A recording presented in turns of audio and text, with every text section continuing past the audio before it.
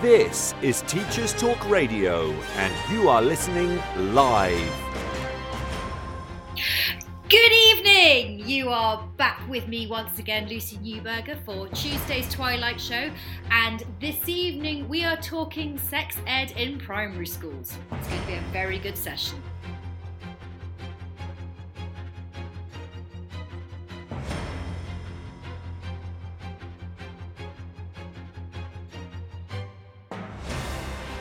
This is Teachers Talk Radio, and you are listening live.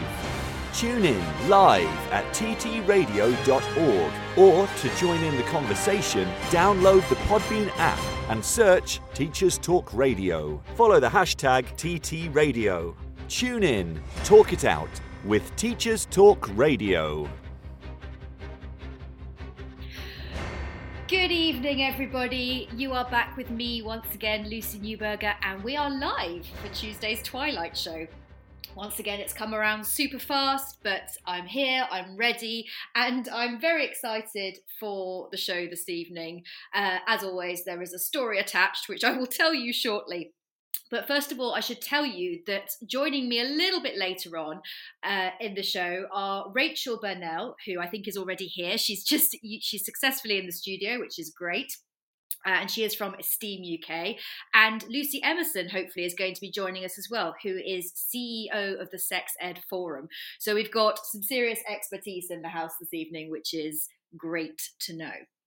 So, first of all, as always, before we go any further, let's recap the week.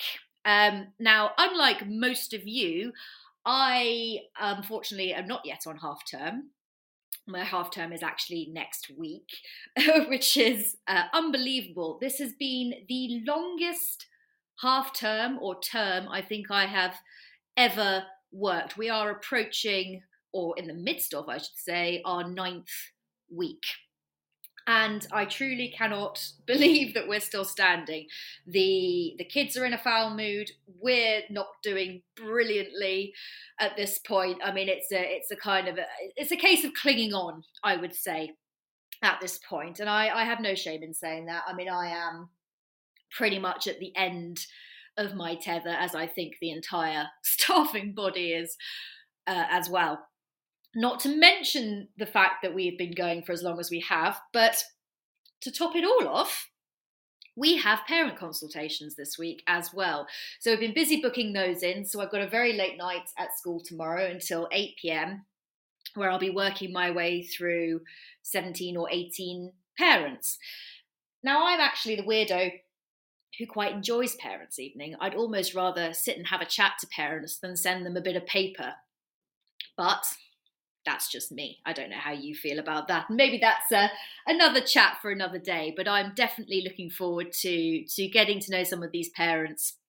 I always think that we spend so much time with their children, and I kind of quite enjoy it because it's a little insight often into the psyche of the children and kind of where their mannerisms come from and where their well, in some cases, where some of their behaviour comes from. But, you know, it's good fun. Harry Walters has just said to me, I like trying to guess who the kid is in the first few minutes rather than looking at the list. It's also a fun game. I mean, certainly when you're sort of 2 hours deep, it's quite nice to play any sort of game that helps see it through. So I'll report back on that in a couple of weeks' time and let you know how that went. We've also got a Halloween parade this week. That's at the end of the week. That'll be on Friday. And at the moment, the argument is whether we're going to be inside or outside. And it's looking like it might rain, so we are probably going to be inside, which is a shame because we have clung on to good weather here in Lisbon for a long time now. And I think that it's finally on the way out, which is a little bit of a shame. But we've had a very good run up until the end of October, so you can't really complain. Well, not too much anyway. What else has been going on? The Ironman event. Oh, yes, the Ironman event was in Cascais over the weekend. So Cascais is where I live in the greater Lisbon area. And for those of you that aren't familiar, Ironman is basically an extreme triathlon. So people came from all over the world actually to compete in this, where they had to, the main event was, I think it was a 2-mile swim, something like 180-kilometer bike ride, and then just to finish off, a casual marathon at the end. And I think the guy that won it, at least won the main event, I think he did it in something incredible, like under 9 hours. So just to give you something to aspire to, or not. I mean, for me, the idea of a triathlon doesn't really appeal because I'm not a cyclist at all. The swimming and the running I can get on board with, but I don't think the cycling is for me. But you never know. You never know. So yes, I very much enjoyed spectating that. There was a big party atmosphere in Cascais.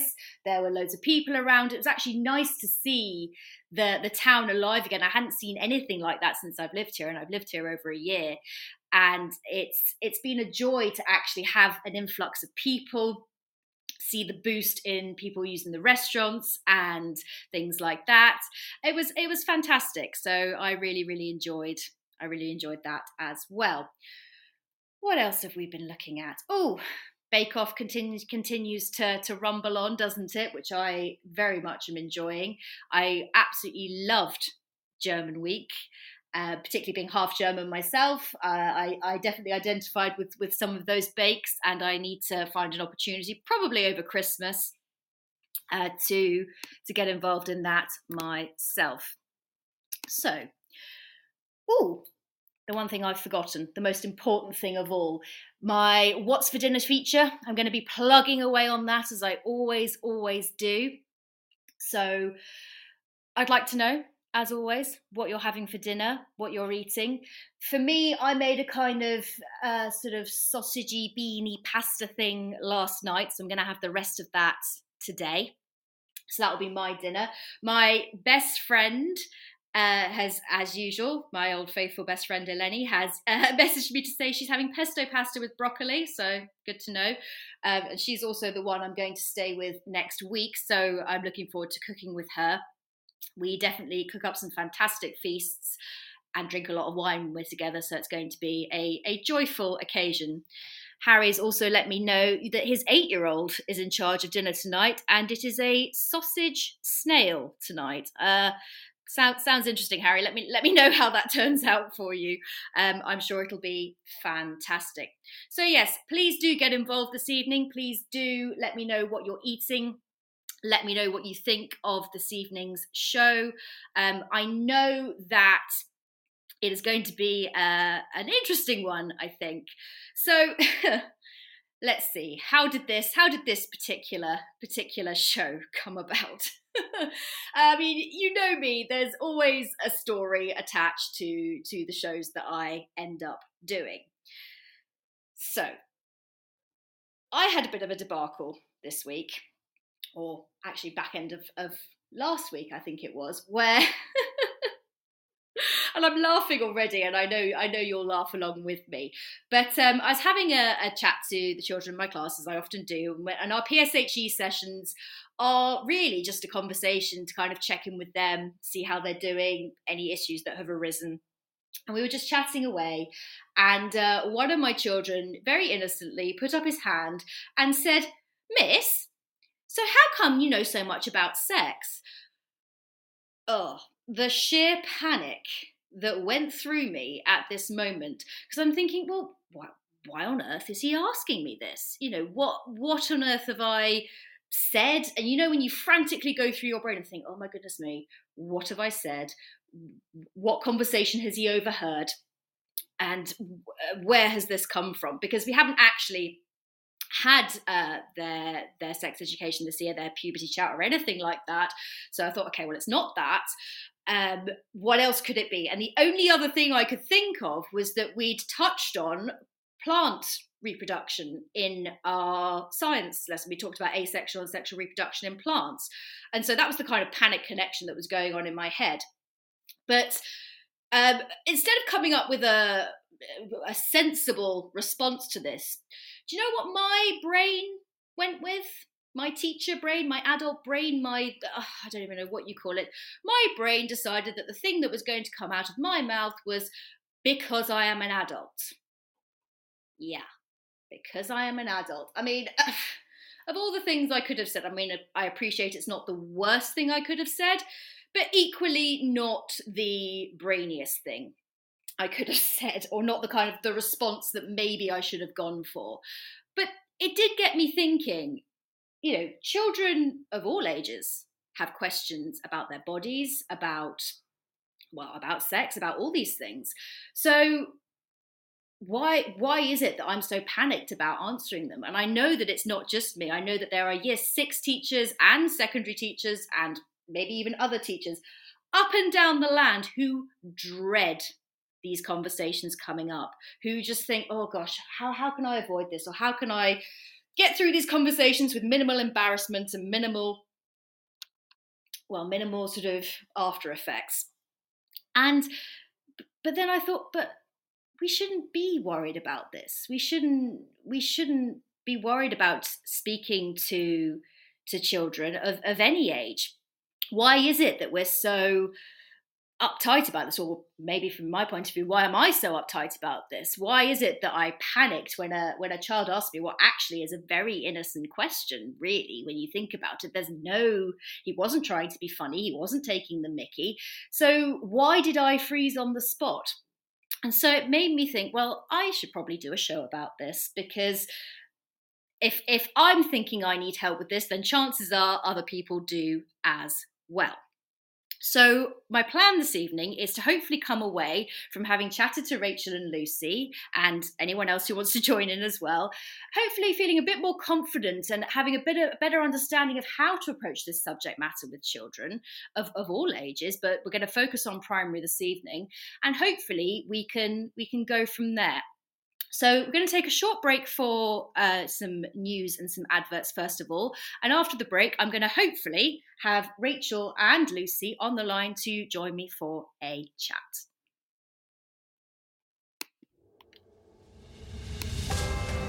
This is Teachers Talk Radio, and this is Teachers Talk Radio News.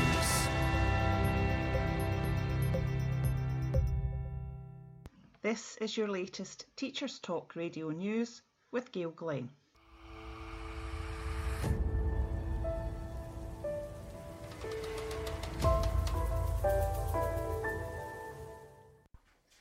The Department for Education has released statistics showing that for 2019 to 2020, around 40% of 19-year-olds did not achieve a Level 3 qualification, either an advanced apprenticeship, a BTEC or an A-level. These figures illustrate that progress has stalled since 2013. This is happening at the same time as sectors with some of the highest job vacancies are experiencing some of the biggest drop-offs in participation in education training. Labour's Shadow Education Secretary, Kate Green, reacted to the figures by stating, "Families are feeling the brunt of the Conservatives' failure to deliver the skills and training opportunities our country needs, with shelves left empty, petrol pumps running dry, and the risk of Christmas chaos. Under the Conservatives, skills and vocational training have been overlooked and undervalued. Ministers must get serious and start matching rhetoric with reality." A Department for Education spokesperson said, "We have put skills at the heart of our plans, making sure everyone has the opportunity to get the training and qualifications they need to get a good job. To support young people, we increased 16 to 19 funding for 2021 to 2022 by £291 million, in addition to the £400 million awarded in the 2019 spending review. In 2020 to 2021, the funding available for employers to invest in apprenticeships remains at around £2.5 billion, double that spent in 2010 to 2011 in cash terms.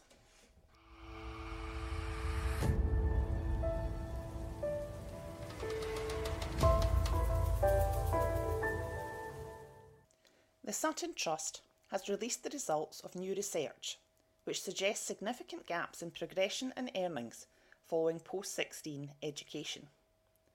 The report suggests that those who attend a sixth form institution were less likely to progress to higher education than those with similar disadvantages who attend a further education college. It also states that disadvantaged students are less likely to progress to higher education than their advantaged classmates, regardless of setting. The report also states that by 28, the earnings gap between further education students and their sixth form counterparts was 15% compared to 11%, and calls for the reversal of underfunding for post-16 education and the extension of the National Tutoring Programme to post-16. The founder and chair of the Sutton Trust and chair of the Education Endowment Foundation, Sir Peter Lampy, said that disadvantage continues after the age of 16. Further education colleges play a vital role in providing a bridge between school and university or the workplace. It is crucial that colleges are well funded so they can give the best support they can, particularly in the wake of the pandemic. This has been your daily education news briefing.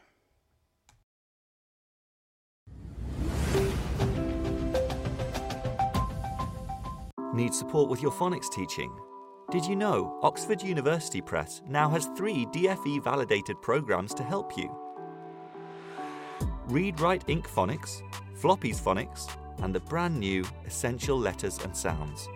Essential Letters and Sounds will get all your children reading well, quickly, using phonics books you may already have in your classroom. Developed by the Knowledge Schools Trust English Hub, it's affordable, easy to use, and makes teaching phonics with letters and sounds more effective. Whatever your school's phonics needs, Oxford has the solution. To find out more and receive support from your expert local educational consultant, visit oxfordprimary.com/phonics. Hello everyone and welcome to the History Hotline, the hottest line for all things Black history and beyond. I'm your host Deanna Lynn Cook, making space for honest conversations about Black, British, Caribbean and African history. Here to teach you all the things left out of your school books. Make sure you subscribe to the History Hotline on all good podcast platforms. Follow us on social media at the History Hotline on Instagram and at the History HL on Twitter to find out about new upcoming episodes. Do you struggle with people pleasing? Is it a constant battle managing different and difficult personalities? Why not inspire, challenge and empower your team through the MAL CPD Essential Coaching Skills for School Leaders course, or gain practical skills to become a strong and compassionate leader through the Assertive Leadership and the Emotionally Intelligent Leader courses. All MAL CPD courses are accredited by the Institute of Leadership and Management. Find out more at www.malcpd.com. Welcome back to the Twilight Show. You are with me, Lucy Newberger. I'm very excited now to welcome both of my guests. I know Rachel is definitely in the studio. I think Lucy is having a little bit of difficulty, but hopefully we will manage to get her in shortly. So Rachel, if you are in the studio, would you mind calling in? I know you've tried once already, but if you can hear me, then now would be a brilliant time to hear your voice if you are there. Brilliant. There she is. Hello? Can you hear me? Oh, yes, I can hear you. Oh, great. Okay, good. Just checking it's all working this end. Yeah, lovely to be here. Lovely to be able to chat to you this evening. Oh, thank you for coming on. I'm hoping that I'm going to have somebody else in with you as well, but she's having a little bit of technical difficulty, but hopefully we can get her on board momentarily. But whilst we're trying to do that, Rachel, before we go any further, can you please introduce yourself, tell us who you are, your role in education, and sort of a little bit about your background and where you're at today? Yeah, certainly. So my name's Rachel Burnell, and I used to be a primary school teacher for around 15 years or so. But I now work for a charity which is called Asset UK, and I deliver relationships and sex education workshops to young people in schools. Prior to this, for a few years, I worked with another charity after leaving full-time teaching because my life actually had quite a lot of other demands going on at the time. I'm a long-term foster carer as well. And I could just really see the huge need for this topic when working with young people in the classroom. So now it's a huge passion of mine to talk about this subject. Oh, fantastic. I mean, I don't know if you heard my preamble to all this and my debacle this week, but I felt that it was definitely an important subject to touch on, because certainly in primary school, I think, at least for me, there's been a real difficulty approaching this subject matter. And part of me thinks, oh, well, that's just the nature of the beast, as it were. And the other part of me thinks, well, hang on a minute. Why is this? Why are we having such a problem here? So I suppose where I want you to start off is,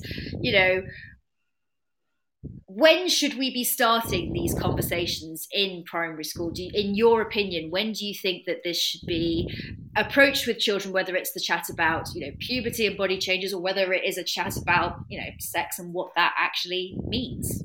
Yeah, I mean, I think actually the longer that we leave it, the harder it actually becomes to talk about the subject. So I'm quite an advocate, really, of beginning this topic really young, starting as early as possible. So it could be quite simple things, but important information like knowing how to keep yourself safe from inappropriate touch, how to name parts of the body correctly, just things like how to have a healthy friendship.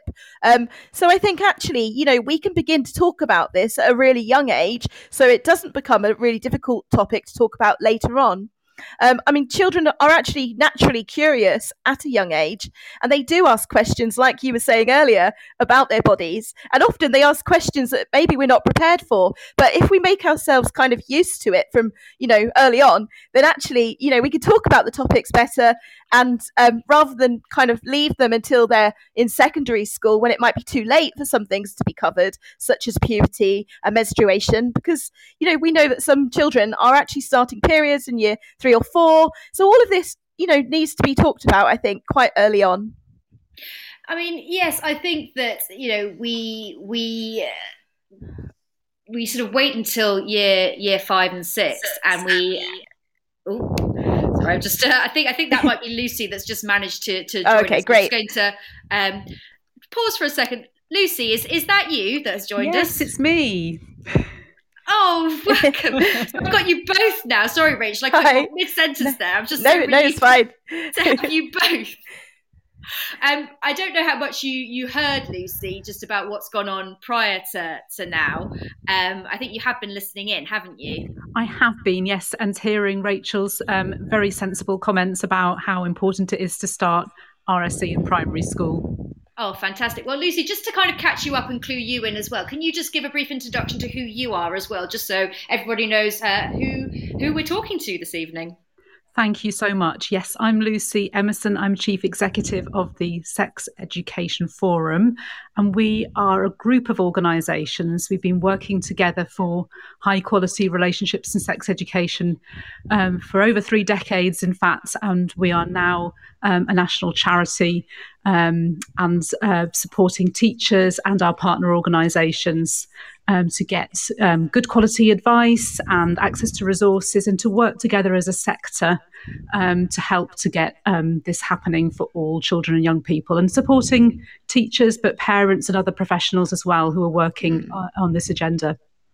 Oh, fantastic. And I know you heard what Rachel said about when we should be starting these conversations. I just wonder where you sit on that. I think very similar. We know from young people that the tendency has been to start too late. Young people have often said, well, I might have got a little bit of relationships and sex education, but it came too late after I need it. Yeah. Puberty is a good example where there's quite an obvious moment where you want to have the information before you go through those changes. And very often we're still letting children down. There is sometimes a feeling of leave it till as late as we can, put it into year 6, but children are starting puberty earlier, and actually there isn't any harm in them understanding about that element of the life cycle and growing and changing a lot earlier than that. It's just always about doing it at an age appropriate level and then adding to it and having plenty of chances to add to it rather than kind of one big lesson or one big talk that might be covered at home. Yeah, and I think that the problem I'm having now, I mean, I'm in an international school, and even every time I so much as mention, I mean, I mentioned in my introduction about how we'd done asexual and sexual reproduction in plants, and I couldn't, I mean, the lesson was out of control because I'd said the word sex, and I thought, this seems to be ridiculous. You must have heard this word before. How is it that this is still kind of a sort of tee-hee-hee thing for you? So I definitely am hearing you both on the idea that we need to start younger. But I'm just wondering, again, from both your perspectives, sort of some advice there on starting in whether it's EYFS or year one. And, feel free to kind of both of you sort of, jump in at any point as to how you think teachers should approach this. Well, I think, there are plenty of opportunities, just when you're looking at picture books together or reading storybooks together, talking about topics of having babies and families, that kind of thing. I think if you normalise it from a very young age and you start using the right vocabulary and just talking about it casually in lessons rather than saying, oh, we're now going to have a lesson on this topic, just dropping it in. I think that's really helpful for starting a conversation. I think that's a really good bit of advice, actually, to kind of feel empowered to take little opportunities often. And I suppose to complement that, we do now, in England at least, have a mandatory requirement for relationships education in primary and guidance that encourages that to include sex education. So that does need a developmental approach where there is planning time to look at all the years across the school and map out what are we going to be doing in reception year 1, year 2, all the way through, so that it's kind of evenly distributed and we're getting in there in good time. It's timely education. You can make the cross-curricular links if there are other sort of good links there with science or beyond the curriculum, thinking about the safeguarding work that no doubt happens in every single year of the school. So making time for the planning. And then I think when topics stand out that maybe feel a bit trickier, a bit thornier, it's sometimes spending a bit of time on those topics and thinking, well, what is it about this that is worrying me? Why am I afraid to bring this up with this particular year? And peeling away at it to see, well, what is the concept behind this that would be really helpful for children at this age? And then we can add to it later. So that would be, I think, making sure you've had the planning time is really important as well. Yeah. I mean, I think as well, I mean, I struggle to articulate, and I don't know if other teachers feel this, and please, those of you that are listening, if you have experienced this as well, we as teachers in a day-to-day, we know how to create a safe space in terms of, our classroom environment generally and in the way that we're teaching, and in primary school that's kind of built into what we do on a daily basis. But in terms of creating that safe space, and I know you've already said, I can't remember if it was Rachel or Lucy who said it, but it was, the fact that instead of kind of saying, right, now we're going to have a conversation about this, sort of how would you advise kind of beginning to open up those environments and beginning to sort of, making children understand that this is a safe space and what we're talking about, does have a serious element to it, but at the same time, you can ask those questions and no one's going to laugh and no one's going to judge or say anything to you that you're going to be upset about.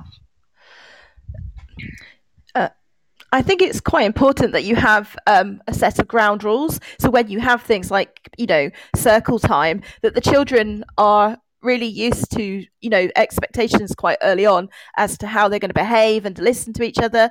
So I think if you begin with opening up a conversation, through a fun kind of icebreaker or a circle time activity and making it quite light-hearted to start with, but making sure that they know there's no such thing as a silly question and that they are able to ask things that they really find, they want to ask. I think that's quite important in order to make a safe space in the classroom. I would fully support that. And I suppose it's kind of the topping and tailing of the lesson that you've got that set of ground rules or working agreement, and ideally having had the children participate in creating that and owning it, and then actually putting it into practice. So if a child isn't able to follow it, it does need to be managed so that it is, it's a real thing. And then towards the end of the lesson, signposting to help, because that process of having your ground rules, it can help to protect you against an unplanned disclosure, helps to protect the child as well, from sort of blurting something out that is a very personal thing that would have been better to talk to the teacher one-to-one about. So you want that safety, that openness, but also to know there is somewhere you can go one-to-one for another conversation and to remind children at the end of that lesson.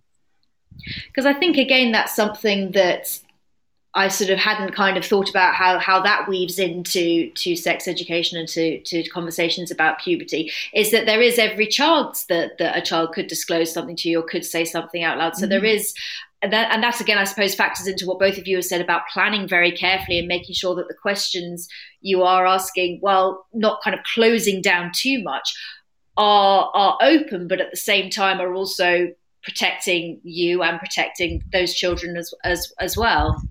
Yeah, I think it's really important that you do involve the safeguarding lead of the school in the planning when talking about this topic and how you're going to work it out year by year. I think that it's something that needs to be done not by just the coordinator, the PSHE coordinator, but actually with the safeguarding team as well.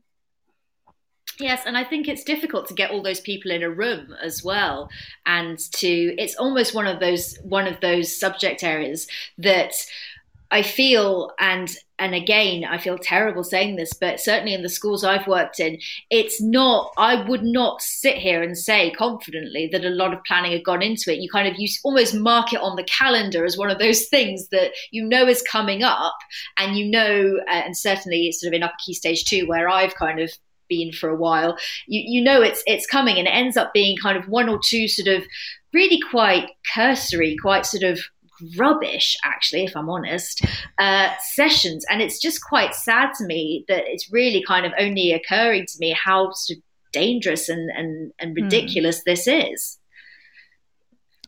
The status of the subject has been so low, really, and that's such a shame, because it impacts, doesn't it, on how the teachers, how much time and resource you've got and how much support you're getting and the opportunities for working as a team on it. And I think if that's not changing in whatever school you're in, and it might be, I know we're talking to an international audience where the legislation might not be giving it that status at the moment, but I think involving different voices can help unlock that in lots of different situations. So actually spending a bit of time asking children, what would you like this subject to be like? How could we make it better? Are there topics we want to add in or do earlier, or different resources? And saving off that bit of pupil voice work to share with the staff who might not be able to attend that meeting, to say, look, this is what our students say they want. Same with the parents, actually sharing what children are saying they're wanting can be a great icebreaker for talking about how home might feel about this, how they can have a role as well. So a bit of consultation, a bit of voice work can help to give the subject better status, to understand how fundamental it is for those children's well-being.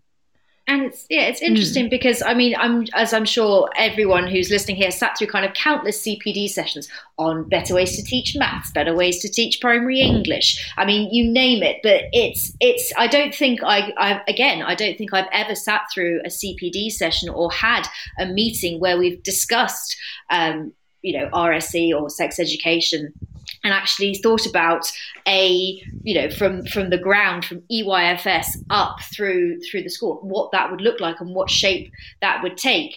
I mean, we all do this safeguarding training, and we all talk about, I mean, I've got some educare courses to work through at the moment, which is all well and good, but it's kind of, that's sort of it, really. And that seems ridiculous and preposterous to me, that we're made to do kind of one side of it, but we're not really addressing the main important teachable aspects here. Yeah, I totally agree actually with what Lucy was saying just now, because actually, I think we do need to hopefully take the subject a bit more seriously than people used to in the past. And actually, by making it statutory, hopefully teachers and schools are beginning to think, well, actually, do we need more training? Do we need to kind of get more involved with this topic than we have been? I mean, what we found is that our core training at Asset was actually developed for secondary age pupils and teachers, but now we have primary teachers coming on it to find out more, because actually if they're being asked to talk about this subject, they want to have the knowledge and they want to have, you know, the depth in it that they're being asked to have in order to cover the subject well. And it's that confidence thing. I think it's a really big ask to get adults who might not have had very good or much or any relationships and sex education themselves to just walk into a classroom and do a great job. And I think parents and children need to expect better, and we've got to demand better in terms of the training and support we get. And there is a wealth of training out there. Lots of it's moved online. We provide webinars online, just 75 minutes to kind of top it up. And we hope that schools will invest in that subject to provide the training on. It would be good if there was more national investment from government as well to sort of set aside a training budget for this amazingly important new subject, so that teachers could spend time not just learning the facts, but also thinking about their own values, reflecting on how they were taught this or not taught that, and kind of working through some of those things, which can be really substantial barriers to actually getting up and talking about some of the information and knowledge. The values are often the first thing that's sort of pressing buttons or making us worried or alarmed or embarrassed. But it needs time, it needs investment. Yeah. And I think that speaks to, again, the sort of the wider PSHE, RSE, that whole, citizenship as it kind of, all that at a wider level, because again, I think that it's also one of those things, and what this tends to feed into, and the RSE subject matter tends to feed into that session that you, as we've touched on already, that kind of you're sort of scrabbling around in the timetable for. It kind of gets sidelined rather than feeding through the curriculum as a whole. And actually, as you both said, to that cross-curricular aspect, why aren't we doing that? Why aren't we teaching teachers how to do that and how to drip feed these things in, but how it also feeds into wider values, to how both men and women, or however you identify, moving through society. And we don't touch on it at school, certainly not at primary level at all, really, until an issue arises, until a child says or does something inappropriate in the playground, as has been happening where I am recently. And it's only then that we're actually we're thinking, oh gosh, we haven't addressed anything like this. And we're sending these children out into secondary school and out into the world with no real idea of what their behaviour means, because they're walking around almost a bit kind of emotionally clenched, thinking, I don't know who to ask or what to think or what to say, or why what I've done is not okay, or how I can kind of express my thoughts to somebody. So it seems to be a bit all over the place still. And by that time, a child is getting quite moulded in terms of their outlook on the world, what they think is normal, what they think is important, how they think it's okay to treat each other, and the stereotypes that they'll have encountered or feel that they are constrained or enabled by in different ways. So I think it's got that question about broadening out our understanding of what we mean by relationships and sex education. There are certain things in the topic that people kind of spot as their points to be worried about, or their expectations of what's going to be taught. It's all going to be about sex and how babies are made. But actually, looking at something like consent, it's such a broad topic, even though the word consent isn't in the primary relationships education. There's so much in there about my body belongs to me, about privacy and boundaries and stereotypes and how to treat each other.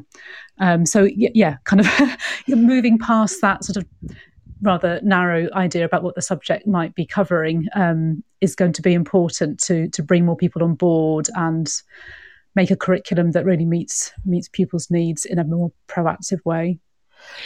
Yeah, I would definitely agree with that. I think that actually consent is a topic that we can start from a young age and just build upon year by year.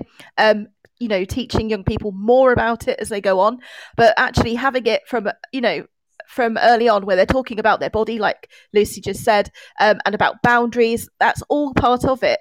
I was looking at some facts earlier, and I think one of the teacher unions, NEW, was saying that over a third of primary school teachers say that they've witnessed gender stereotyping in their school at least weekly.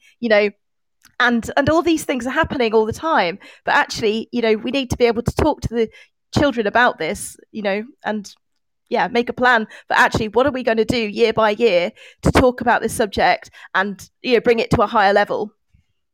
Mm-hmm.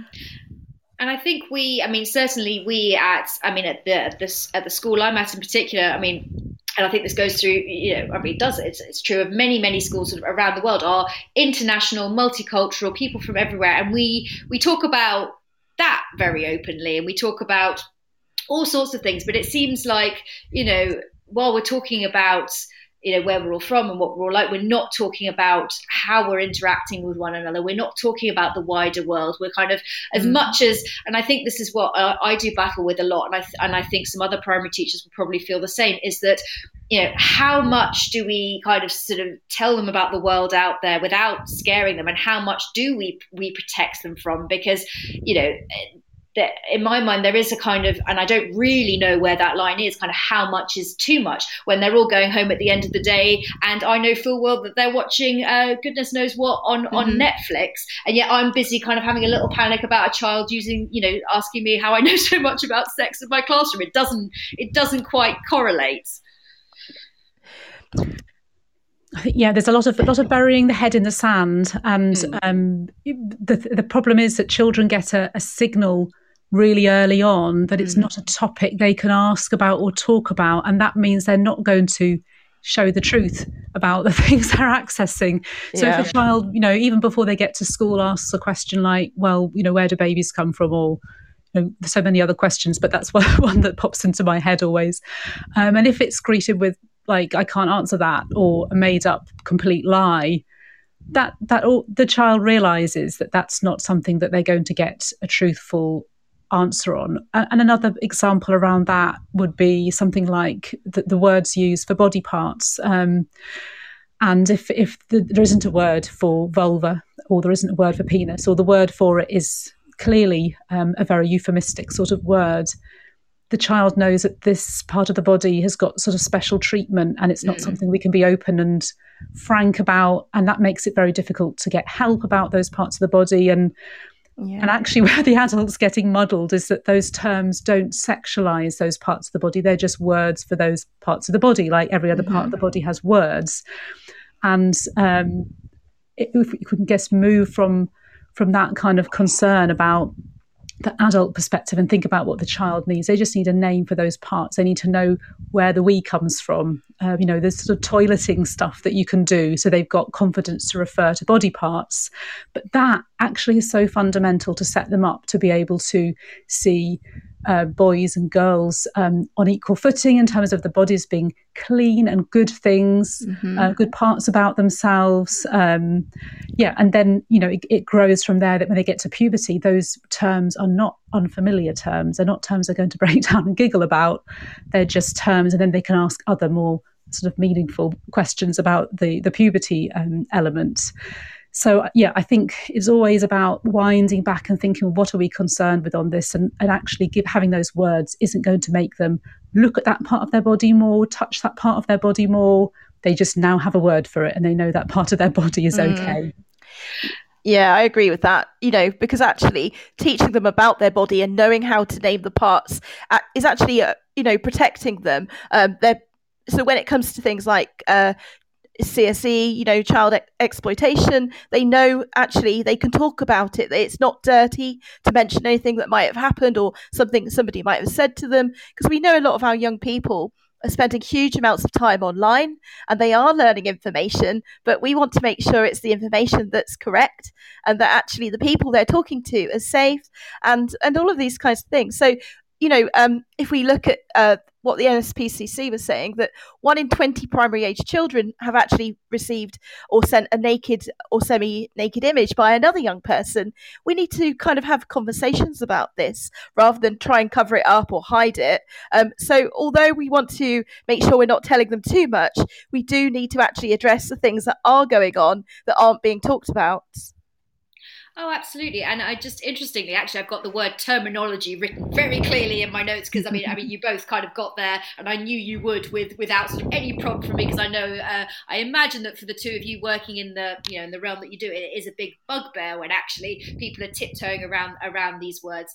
And it reminded me of something I ended up doing last year in the middle of my kind of whole RSE session that I was doing with my year fives at the time, and they were getting so silly about words like penis and vagina that I ended up standing there chanting it to them in the middle of the room just to kind of try and break this whole stigma. And they've never forgotten it, and they've now proceeded to tell the entire school that this is what Miss Newberger decided she was going to do. And there's been no clapback so far, so I may end up repeating the penis and vagina chant on another occasion. You never know. But it won't do any harm. Yeah.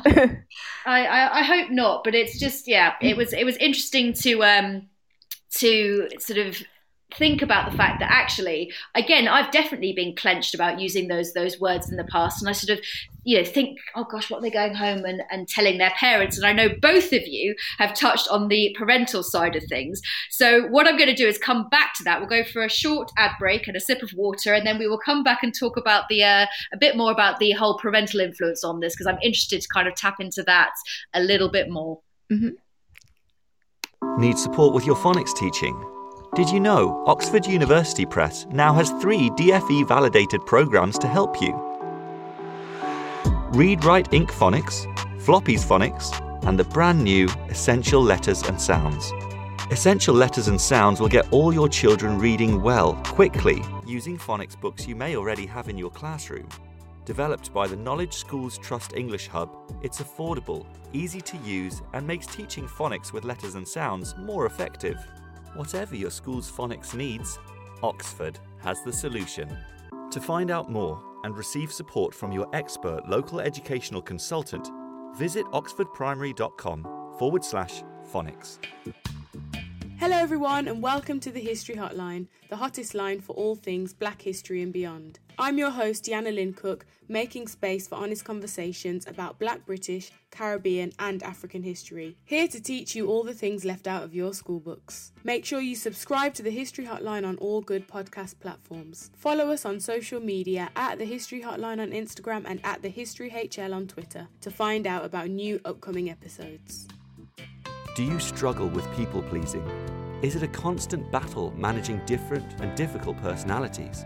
Why not inspire, challenge and empower your team through the MAL CPD Essential Coaching Skills for School Leaders course, or gain practical skills to become a strong and compassionate leader through the Assertive Leadership and the Emotionally Intelligent Leader courses. All MAL CPD courses are accredited by the Institute of Leadership and Management. Find out more at www.malcpd.com.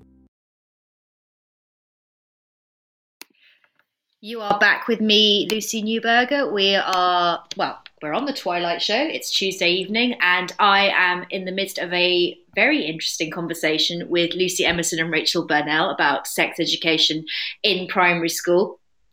Just before our ad break, we touched on the whole parental influence in all of this and where they sit on sex education in schools and all the rest of it. I've definitely, and again, I think this will be something that you'll both have quite a strong opinion on, but I've definitely seen scenarios and heard about scenarios where the whole idea of kind of RSE and things like that are actually you can opt out. You can have a choice where you pull your children out of these sessions or out of these classes. And I just wanted to know kind of, I think I know where this is going to go, but where you both sit on that. Well, first of all, I think it is a bit worrying because I think occasionally some schools might misunderstand that actually, there is a right to withdraw the children from sex education, but not a right to withdraw children from relationships education. So that is something that we kind of need to make sure parents and schools are really aware of. But I know it is a bit of a concern for some parents. And I do think that talking to them and involving them, having, parent sessions and showing them the content of what you're going to be delivering is something really valuable in order to build that relationship with the parents and make them feel like they can trust you and, in what you're actually going to be showing the children. Mm-hmm. I think parental involvement is the key. It's about having a dialogue, having a conversation, and also seeing if you can help parents to fulfill their role at home. Because again, Sex Education Forum is very concerned about what children and young people say they need, and they have said that they would like parents and carers to be more involved as well as getting information from school. And when they do, it's more, we know from other research, it's more effective. Mm-hmm. So making it part of a sort of joint responsibility, saying, well, what else is worrying you parents? What else could we do to help you? Can we assemble a list of resources you could borrow, or are there particular topics that you want more information about? So it's not just about showing what the school's doing, which also is very, very helpful to kind of get past some of the myths and misunderstandings. So dialogue, communication. Yeah. And I could definitely, it definitely makes a difference. When I've held parent workshops before, I found that afterwards the parents were much more willing to ask questions, and they were not worried at all about actually what we were going to be teaching. They just wanted to be reassured and to actually be able to ask and voice what they felt about it. And actually, we got them thinking, well, what did you learn when you were younger? And many of them hadn't learned very much. And that's why perhaps they had questions about what we might be teaching their children. But actually, in the end of all of it, it ended up being that actually they were very happy with what it was we were talking about. Because I know that, Harry has vocalised the thought that I think a lot of us have had, is that the biggest fear is treading on parents' toes and maybe getting into trouble for saying too much. But I think, as you rightly say, if we are open from the start, rather than this all being kind of almost clandestine and behind closed doors, then perhaps, they are going to be more receptive to it, and they are going to be like, okay, there's nothing funny or weird going on here. It is just a conversation and a discussion that children are partaking in, to ensure that they understand how to move around in the world and how to take care of themselves. Yeah. And I think that's ultimately what we all want, really, isn't it? Mm-hmm. Gosh. And finding that kind of nugget of what it is we all want can be a really good way of finding the common ground. If it starts off seeming like there's a bit of conflict, actually trying to answer that question, well, what is it we want for our children here? And no doubt people will want them to be healthy and happy and good to other people. And so you can kind of work back from there, and appreciate that work on things like diverse families and anti-homophobia work in schools is really an important way to make sure everybody treats each other with respect. It's not about telling people to be a certain way, and that's quite a common query that parents want to work through. So finding that common ground about the end point and going a few steps back is really handy. And another thought from me is that it's helpful for parents to see what's coming, and I think parents sometimes feel a bit hurt that they weren't the one to tell their child about something as fundamental and important as love or marriage or how babies are made or relationships or puberty.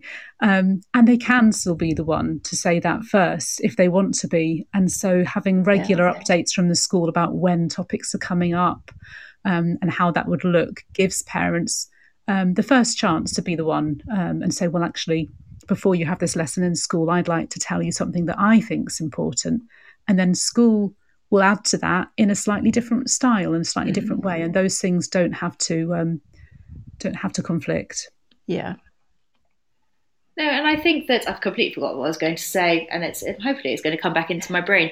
I think that with the parent side of it as well, it's just come back to me. It also maybe helps in, and I've got another note here that says to me, kind of going back to that, how much information is too much. By again starting that dialogue with the parents, you can kind of almost gauge from them in a way, kind of okay, this is where I'm going to leave it at this point, and this is maybe where something I'll come back to when they're a bit older.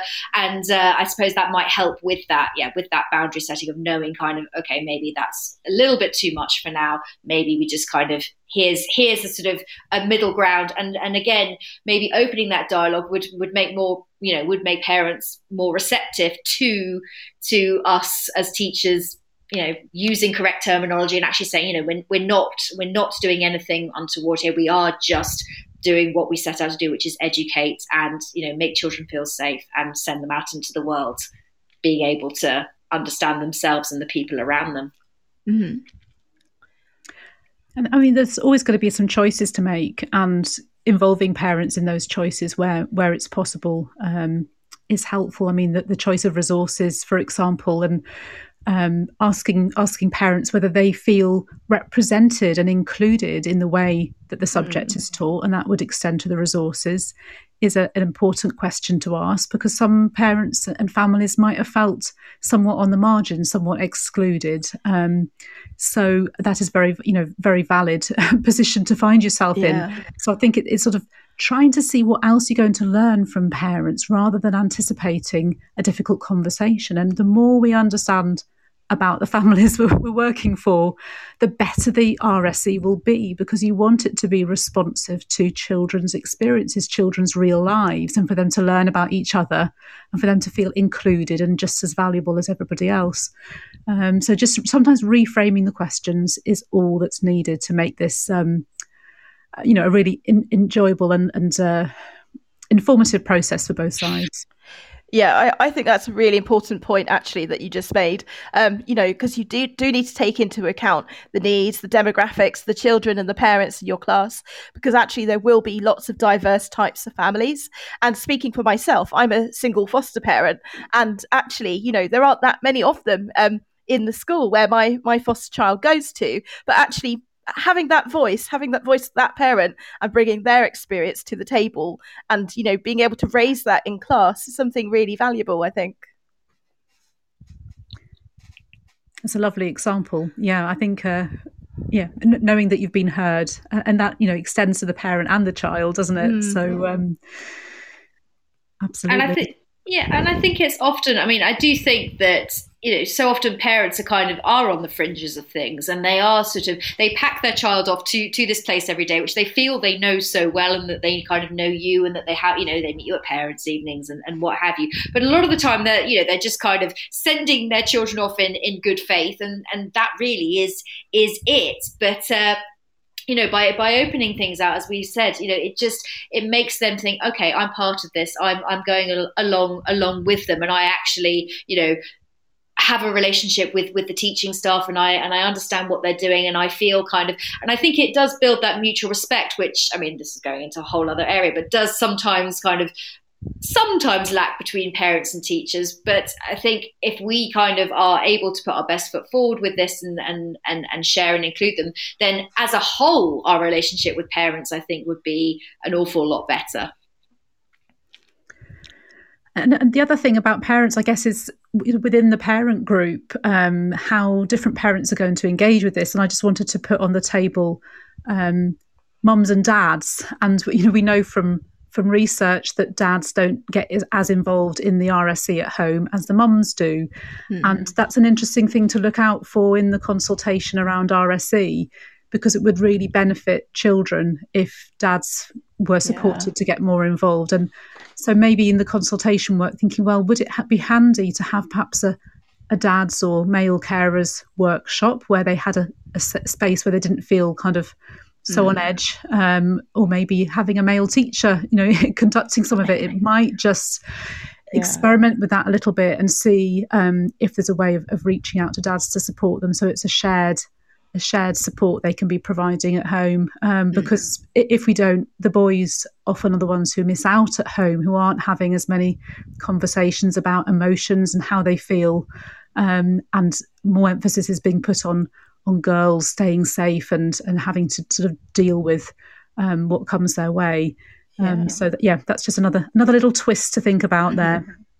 Gosh, yes, I definitely hadn't sort of. Again, when I think about these topics of conversation, there's so much that goes with it, but that's not something I'd really sort of thought about in much detail. And certainly from a primary point of view, I mean, the majority of us are female staff members, and so we do, for the most part, feel more comfortable, I suppose, with the female side of things ourselves, and so we kind of play to that strength. But then there is a whole other aspect with dads being involved and with male teachers being involved to break that stigma and to sort of get boys talking more readily, because as we know, as boys get older, it increasingly becomes a problem when they do shut down emotionally and they don't talk. And I think there's a lot as well, obviously in the media at the moment about that, and tackling things like sexual violence, gender-based violence, and actually having conversations with boys early on and teaching them what a good male role model should be, and inviting their dads and things in to actually speak about their feelings and all of these things. That's all part of it. It's all part of improving that picture that we have going on at the moment. So we're not just putting the onus on girls and what they should be doing, but actually, boys, this is what a good male should look like. And I think, as you say, recently in the media, we've certainly seen, I mean, we don't need to go into it, but horrific things that have gone on with violence against women. We also know that violence does happen against men as well. But, that it's not, as you say, it's never too early to talk about, that relationship between men and women. And it starts young. And I think that, again, just from listening to both of you, I'm sort of thinking about when I started having these conversations, and I can't really pinpoint a time, certainly not in primary school, where, anything like this was approached. And I think that, again, it kind of encompasses that whole thing with RSE, with relationships, with citizenship, about, moving around in society more generally, and what this all feeds into, and the fact that we need to, I promoted this show as talking about sex education, but it goes so much wider than that, as we've discovered. And it kind of, the beauty of a conversation like this is that it starts with kind of one little thing and it branches out into all these things that are so important as part of education, for the children, but also for us as teachers, and being aware that this is, part of our responsibility as well. And that's where you get the payback as well, because you're kind of tackling issues that can get in the way of education. You're tackling children's behaviour that no doubt takes up a lot of teachers' time and efforts to worry about what's actually happening in the school grounds. Bullying is another aspect where that can result in children missing huge chunks of school. So it's as you say, it's never too early to pay attention to it. It's sort of investment, isn't it, in the future? Yeah, definitely. I would agree with that. Yeah. Gosh, I mean, I feel we could go on and on and on. I mean, this is definitely, I feel with, I say this about a lot of shows I do, but particularly this one has been incredibly eye-opening for me, just from starting with a comment from or a question from one of my children in class, all the way through to some serious things to consider there. But before I let you both go, I'm getting better and better at doing my show notes. I just want from each of you just some resources, some suggestions that you can point listeners in the direction of, that you've been involved with, or that you would strongly suggest they look at to sort of underpin what we've talked about this evening. The long list. Do you want to go first, Rachel? Well, actually, it was interesting. I was talking to my colleague Gareth earlier, and we were saying definitely to point towards the Sex Education Forum, where Lucy is actually from. I think that's a really good place to go to for information and advice. I'm scribbling as you're both talking, because I'm going to put this all in my show notes. Oh, sorry. Yep. Go. So definitely I would check that one out. But also, even just information on, I think Parent Zone and CEOP have got a good parent information page. If you want to go a bit deeper and look at different topics, National Oak Academy it's a government-funded RSHE program of materials that's got content across the different school years, and it's free for anyone to have a look at and kind of benchmark against. So that could be helpful for parents and teachers to access. I'd also be very happy for parents to be signposted to us at Asset UK. Like I was saying, our training is really for secondary age pupils, but actually, we do want to make sure that primary school teachers are comfortable with the subject as well. There are so many good resources. NSPCC, again, they are a great wealth of material to have a look at, particularly around safeguarding and, child protection and keeping children safe and things. I think I've got all that, Lucy. I'm sure you want to add to that as well. Yeah. Thank you. I'll try and cover some different things. So thanks for mentioning Sex Education Forum. As we're a group of partners, you'll find our partners list will take you out to lots of other organisations who all share our values and principles. Outspoken Sex Education, for example, is one that looks at supporting parents. There's a podcast on 3 steps to success with RSHE, which we did with the PSHE Association. We have a curriculum design tool that looks developmentally at the whole curriculum and the kind of questions children ask right from the age of 3 and then works all the way through.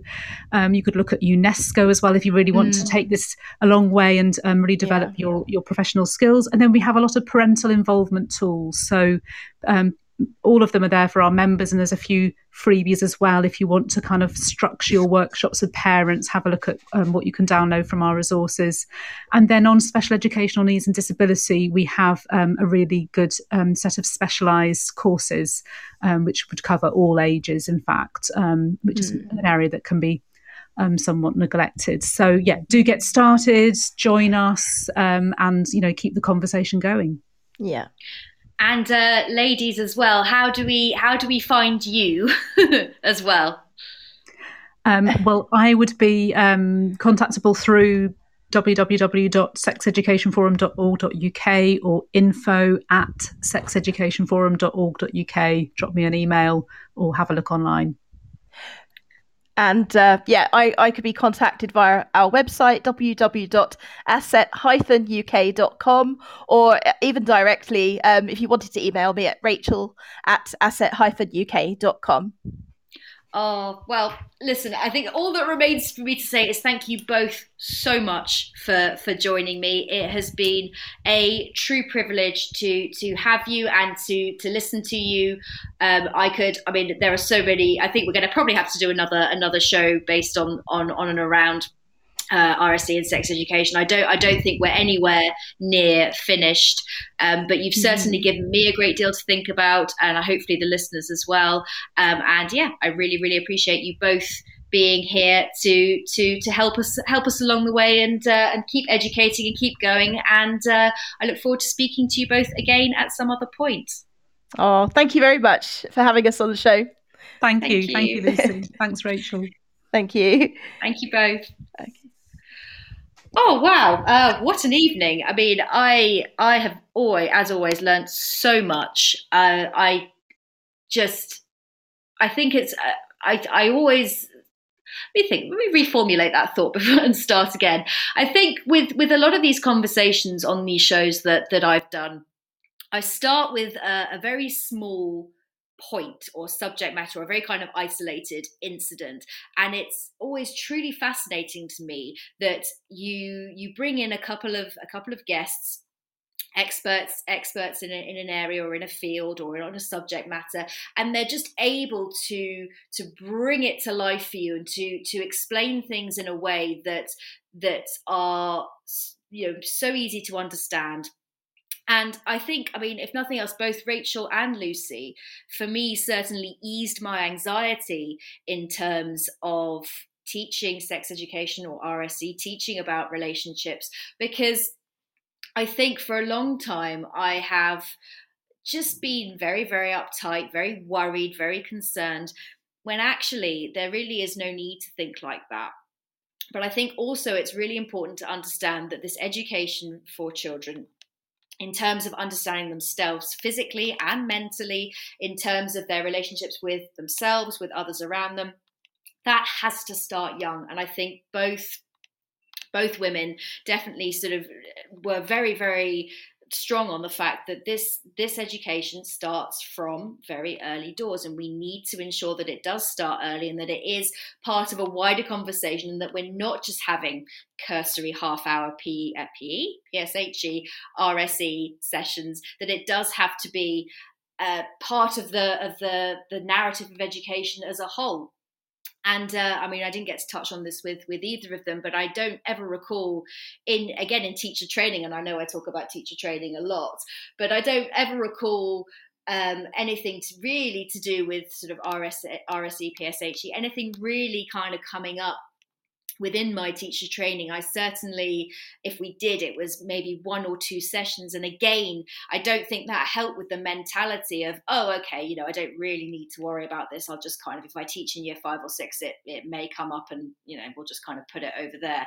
So I think that I certainly need to go away and have some conversations with leadership in my school about how we're educating children in terms of relationships and themselves, and how we can do better, because I think there is always an opportunity to do better. So I am very grateful to both of them for helping me with that. I've definitely scrolled down in my best chicken scratch the resources that both women talked about. So hopefully I can get those up on Twitter and share those with you as well.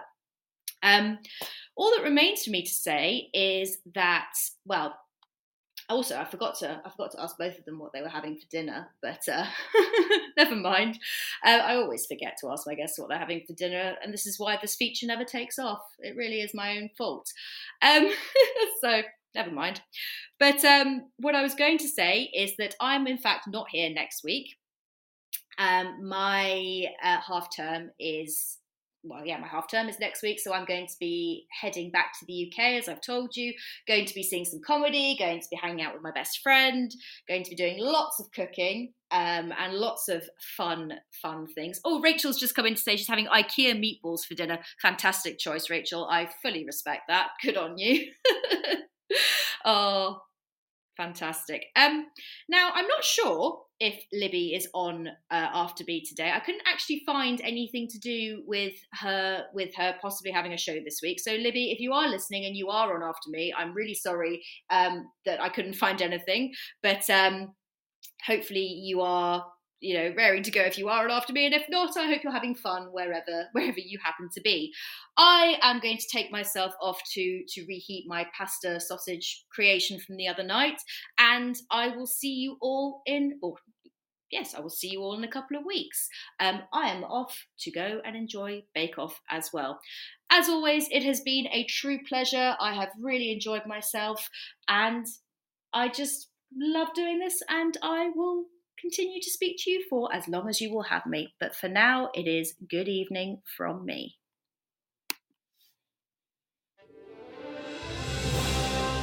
You've been listening to Teachers Talk Radio. Tune in live and listen back at ttradio.org. We look forward to hearing from you next time on Teachers Talk Radio.